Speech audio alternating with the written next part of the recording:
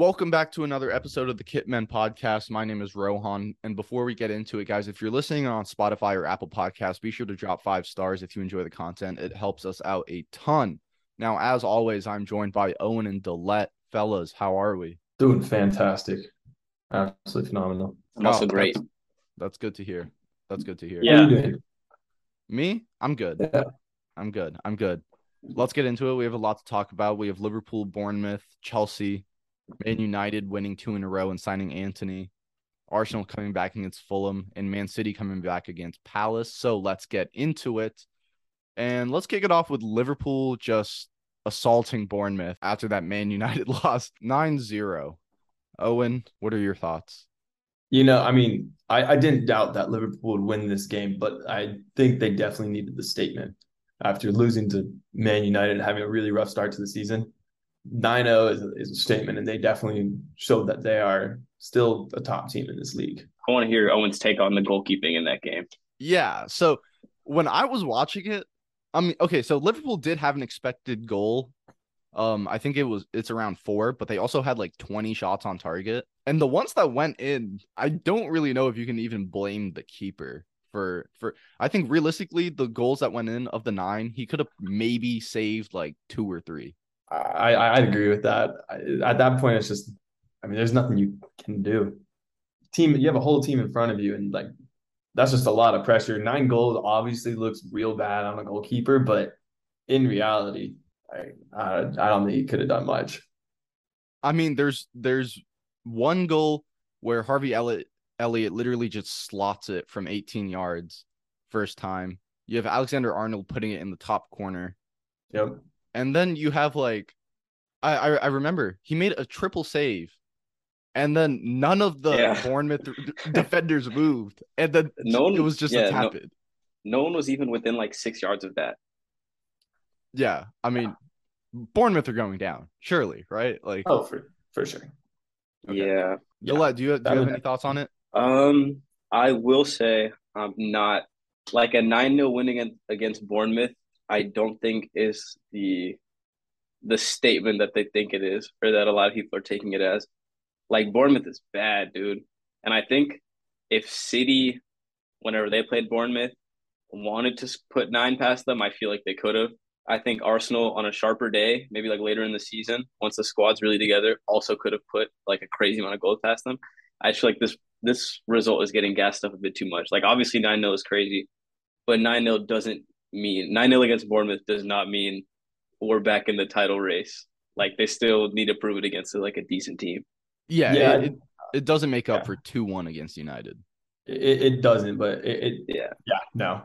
Or 2-2 to Fulham. Maybe I'm being too harsh now, but yeah, they still have work to do. Yeah, they do. Definitely. And I would like to specifically say fuck you to Mohamed Salah, because I have him in my fantasy team, and he was the only player on the field not to register a goal or an assist in a 9-0 win. Yeah. And I think he played the whole 90 minutes as well, which is like the most frustrating part. I think even towards the end of the game, some of the players were like kind of forcing it to him, which is so crazy, having to force it to Mo Salah. But yeah, I think. Well, let's move on to Chelsea. Another red card, 2 games in a row, but a win against Leicester.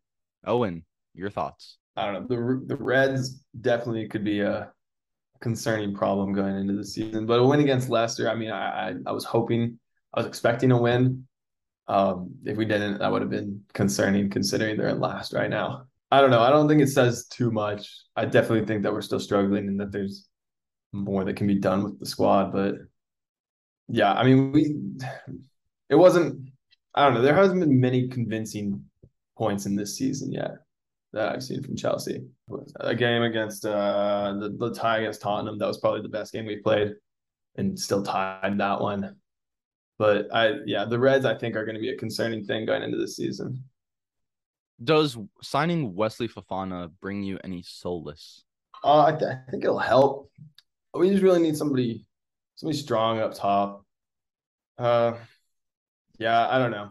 I think it's just one of those things you got to like see how it plays out, because I don't really know what's going on at Chelsea right now. I can't pinpoint the main problems. There's just a lack of chemistry, feels like. I think you can at least pinpoint what isn't a problem. I feel like y'all's defense isn't a problem. In all the games, whether you guys are winning, losing, tying, like the defense usually isn't too bad. That's fair. Which makes me question why Fofana is even like on the radar. Like obviously he's one of the best young defenders around, but like you guys are like hardly able to score or even like move the ball out of the back. And it's like, what's another center back going to do to solve that? I think that's the point of Fofana, though, right? Because he's not bad at moving the ball out of the back.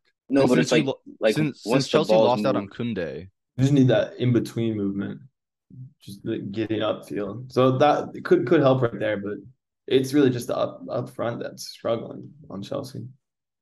your build up to the second goal was very nice, though. The Reece James Sterling cross. Yeah, his tap in right there. Yes, it was very nice, very nice. Manchester United win 2 in a row and sign Antony for $100 million to let. I'm interested to hear your critiques on the signing. Dude, honestly, I think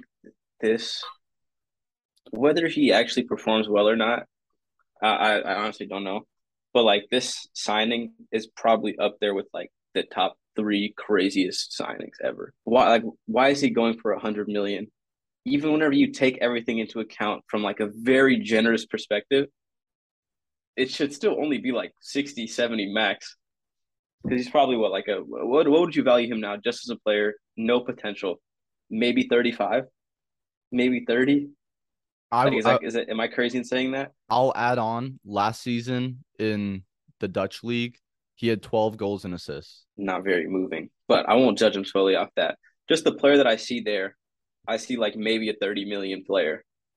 The potential that's there, I don't know what they see, but I only see like maybe max double that potential wise. So they really shouldn't be paying more than 60 or 70. And they just threw 100 mil on it for absolutely no reason. I like, where did this come from? Did they start what was the range? What did they offer at first and get denied? That's what I don't get either. Because United weren't bidding against anyone else. So I know that Man United put in a lot of bids and they all got rejected. And then they finally agreed on 100 mil. I think Ajax have done something brilliant here, right? Yeah. They've got Ten Hag to a club with a lot of money. This is a conspiracy theory, all right? They were willing to let Ten Hag go to a club that has billions of dollars, that is run terribly. They then sign Lisandro Martinez for how much was that? Like 50, I think. 50 that was 60. 50 mil. I'll say Yeah. So far he's looking like he's worth 50 mil. Yeah, but now they've also added Antony for $100 million. How much is that? So far, Ajax's profit is $150 million, and it hasn't even been 5 weeks into the season. Wild. And you could argue that I don't even think Antony was one of their like core players, if we're being real, which is even crazier. I don't think they'll miss that signing at all. No, and it's also a ridiculous signing because Man United already have like 4 or 5 wingers if you're counting Eriksen. I wouldn't count Eriksen, but they all suck. All the wingers there suck. I'm not mad at them signing a right winger. The valuation is crazy. I don't think you might be right about that conspiracy theory, man. Sending Ten Hag to clear out the club and just like generate insane amounts of revenue for Ajax. And then how much did they sign for that fullback for as well from PSV? Oh, Malaysia? He was like under 20. I don't think there's nothing too fishy there. And he looks pretty good so far. He does. But no, honestly, Antony being used to like in that conspiracy way honestly makes more sense than him being valued at 100 million. No, it's literally like money laundering. Like something's dirty with the Glazers and they're trying to move the money. My favorite part about this is that they still are starting Fred and McTominay. And they've spent like 200 mil in Ten Hag's first summer. And not one deep lying midfielder. I'm wrong. They have Casemiro now. Didn't even take that into account. All right, I take it back. Decent window, but they've signed Antony for 100 million. Yeah, it's crazy, but it's United, and I'm sure if anyone else's club had the capabilities of like just spending whatever they wanted, they would. I'm sure it's not like y'all signed Grealish for 100 million. He's played like 10 games. Yeah. Like it's really just like if that's the player that the coach wants for his project, like get him at whatever cost. And But my United thing can is, it do doesn't that make with no sense. consequence. Like the, Oh, in what ways? I mean, it will fit United's playstyle because it's Ten Hag's playstyle and Ten Hag coached Anthony. Is that really what they want? Like an isolation winger who's gonna stay out wide? Yeah, yeah, he's gonna provide great width. He's like a flair player. Is that what United really need right now? Like a You think player they need very just like risky with the ball? someone a bit like more consistent, someone that's a bit simpler, that's just Yeah, kind of gonna get them across the line. yeah. Yeah, I'm sure that is what they need, but maybe Ten Hag is looking at it in more of a broad sense. Whereas, Anthony can be molded into whatever they do need, which I'm sure he can. He seems to have plenty of talent, and Ten Hag likes him, so there's that. All right, let's talk about Arsenal's comeback versus Fulham. Delet, I'm sure you have a passionate speech. Yeah, bro, that was people might not agree with this, but that was kind of crazy to come back, and only because Arteta, I don't remember him ever coming back against any team, which is why we had a lot of losses last season, the season before. It was because once we were down, like the game was virtually over once we were down. So to Mhm. see that this team has kind of like unlocked a new level to it, to where it can come back, even though it's Fulham, who actually are a pretty decent opposition, Yeah. but to see that they're able to come back against a team is honestly, I'm happy to see it just because it's something new. Yeah. I was thinking the exact same thing. Like early last season, season before that, you're not going to see that. They go down, it's wraps. So I think Yeah, that speaks to the levels that Arsenal's at right now. They've definitely unlocked that they're a different squad than they have been in the past. So just to be able to do that, I think it speaks numbers to them, how much they've improved. I think Nketiah Jesus is a very, very nice pairing up top dude. Yeah, I want to see them play together more, because Nketiah uses his body pretty well. And then dude. Jesus, a good false nine. And Kedia, like genuinely, sky's the limit because I feel like we don't see players improve and like change their play style so drastically in such a short amount of time. Because we know the Nketiah that we were seeing last season, 2 seasons ago, it is not the same guy that we're seeing now at all. Like whenever Nketiah comes on now, he's basically doing everything that you look for in a nine. He's linking up play, controlling the ball off the keeper's punt, like getting in the box for the goals, like creating good chances, almost finishing good chances. Like I don't know how like what his trajectory is now, just because of how quickly he was able to adapt to what Arteta needed compared to what he was before, which was just like a poacher. Also think Martinelli honestly impressed me a lot against Fulham. Like staying out wide and providing so much width and really stretching that Fulham back line. I still feel like that's not his best position. I feel like he's more useful closer to goal, but that's not really what Arteta looks for in his wingers. We see even Saka gets pushed to the touchline all the time. But I mean, that's the thing is like both of Arsenal's wingers can be in behind wingers, one-on-one wingers. You can play them inverted, you can play them narrow, and they're still so effective. You can play both of them also as wing backs, and they're still effective, Yeah, yeah, dude, which that's is honestly crazy. crazy luck or scouting. I don't know whatever you want to call it, but yeah, having those two winger options because they're both like they're extremely adaptable and good for like what combined like 6 mil between Saka and Martinelli. Doesn't get much better than that. Yeah, exactly. All right, well, let's move on to our final segment, Manchester City. Coming back against Palace with our Holland hat trick. Holland 7 goals and assists in like 4 games. Pretty But crazy. he's that guy. He's that guy. Yeah, yeah, that's that. Yeah, that's that guy. He's a I don't. dog. I don't think any of us are surprised. I think Owen, you kind of knew you had no doubts for him. Rohan, I'm sure you had doubts, but that came from somewhere else.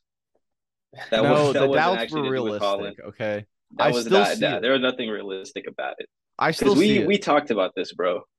No, no, no, no. Go. Mm, It so he only comes alive when City are really pressing at the goal. When City are kind of passive in those like 20-minute spells for each half that City kind of go through, Holland doesn't really get the ball. He's not really impacting the game very much. It's only when City really start to push and press for the goal is where you see him kind of come to life. And what I would still like to see from him is for him to kind of fit into that slower play style, those like 20 minutes in each half when the game is going by really slow, because he seems to like ghost in those moments. I don't really know what he does in those moments. Like he's literally just like up top. I think that's fine. Yeah. Is that crazy That's to his say goal. that he should just like, especially playing for City where they have no problems to control the entire game with just 10 men. Honestly, you could even make the case that it's a waste of energy for him to go around and pass in the run half or be outside the box for any reason, honestly. Like just wait there, do your job, tap the goal, and whenever it Yeah. comes to you. I will Yeah. say, oh no, go ahead. No, you're good. Go for it. I was just gonna say I'm happy that it's not a Lukaku situation where Pep hasn't changed his play style at all. You know, Pep has obviously told the players go seek out Holland anytime he's in the box, anytime he's in behind. Yeah, no, he's always in that right spot just to finish it off. He's good because that's what Chelsea was trying to do with Lukaku last year, and that just didn't work. So there's a lot of skepticism towards Holland just to see be able to perform in the Prem, but he's definitely proven that. And I think it's just going to be uphill from here. I could see Golden Boot for him this year. Dude, Golden Boot is maybe just a step for him at this point, honestly. He's he's already on track to like absolutely destroy the goal record for a single season. Yeah. Obviously easier said than done, but like even anything like remotely close to what he's doing now, I'm pretty sure he beats about like 10 goals. Yeah, he's young. He's on fire, man. You can Yeah. just Yeah, see it like literally. whenever celebrations are just aggressive, man. You know he wants it. Yeah. Literally the exact opposite of City because we'll see like Bernardo score a worldie and just like kind of run around and pump his fist. Yeah, no. I saw Holland Bernardo and Silva dribble 4 Palace players. Yeah, it took a deflection, but he scored, and then he just literally ran back to the halfway line. I saw Holland score Yeah. from a Foden assist.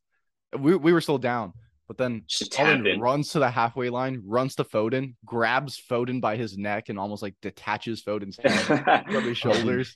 Yeah, big he's Jordan, crazy, man. bro. Impressed me was that all 3 goals were different. One was in behind, he shielded off a defender, and then still had the like quality to finish it very well. One was a header, which we don't see him score a lot of, and one was like a classic City goal where I think John Stones was shooting, but it looked like City squared the ball 3 times in the box. I think that was more a Fox in the box goal because Yeah, like it's a yeah, that was penalty. definitely a shot. Yeah, that was definitely a shot. But he Yeah. was there, dude. The goal where he shrugged off the defender, that's crazy. That's a kind of goal where if I'm like a 32, 33-year-old center back and it happens to me, I'm looking at the retirement plan. I know football's grown to like where you can play till you're like 35 or 38 or something. Like if that happens to me, I'm looking at the retirement plan, dude. Because this just means that twice a year I'm gonna have to go to play City and just get absolutely bullied by this 19-year-old giant. That's I think he wild. might be 20 now, Yeah, I but think he's dude, 20 now. 22. like it's That's wild. this might be cocky of me to say, but I'm excited to play for Arsenal and City to play just because physically there's only like 2, 3 center backs that can compete with Holland in the entire league, and it's like I think it's Koulibaly and Saliba. And I don't think anyone else can really handle that size, speed, and strength. I will say I'm also excited to play Arsenal because I think it's going to be a really, really good game and honestly a pretty even game with what we've seen so far. But I think for any team in the Premier League that's pressing and playing against Arsenal, Gabriel has to be your press trigger because there's been too many times I've seen him get the ball and just look so shaky and not pick his head up. Yeah, which is a shame because he's honestly, I would say he's more so. What's the right word? Maybe a little bit unreliable, I guess. Or he definitely has the mistake in him, and I say that that's a shame because his passing range is honestly pretty good for a That's center my back, thing. especially. Yeah, but If he you just stick has the him in the mistake in Liverpool him. team, like he does Oh yeah, well. yeah, he'd fit. Yeah, he'd fit right in there next to Van Dyke, or even as the Van Dyke replacement if they move past him. Like he just has to take that mistake out of him. But my thing that I wanted to bring up, my concern with City is that there are too many times we've looked susceptible on the counter attack. I think because the fullbacks are basically playing so much more narrower than we're even used to from City. It's creates a lot of opportunity in wide areas for players, and I saw St. Maximin obviously exploit that. I Yeah. saw Eze exploit that pretty well. It's just a cause for concern. Like if we go up against Liverpool, Chelsea, or even Arsenal, if they put Martinelli in that wide area, Salah in that wide area, Sterling in that wide area.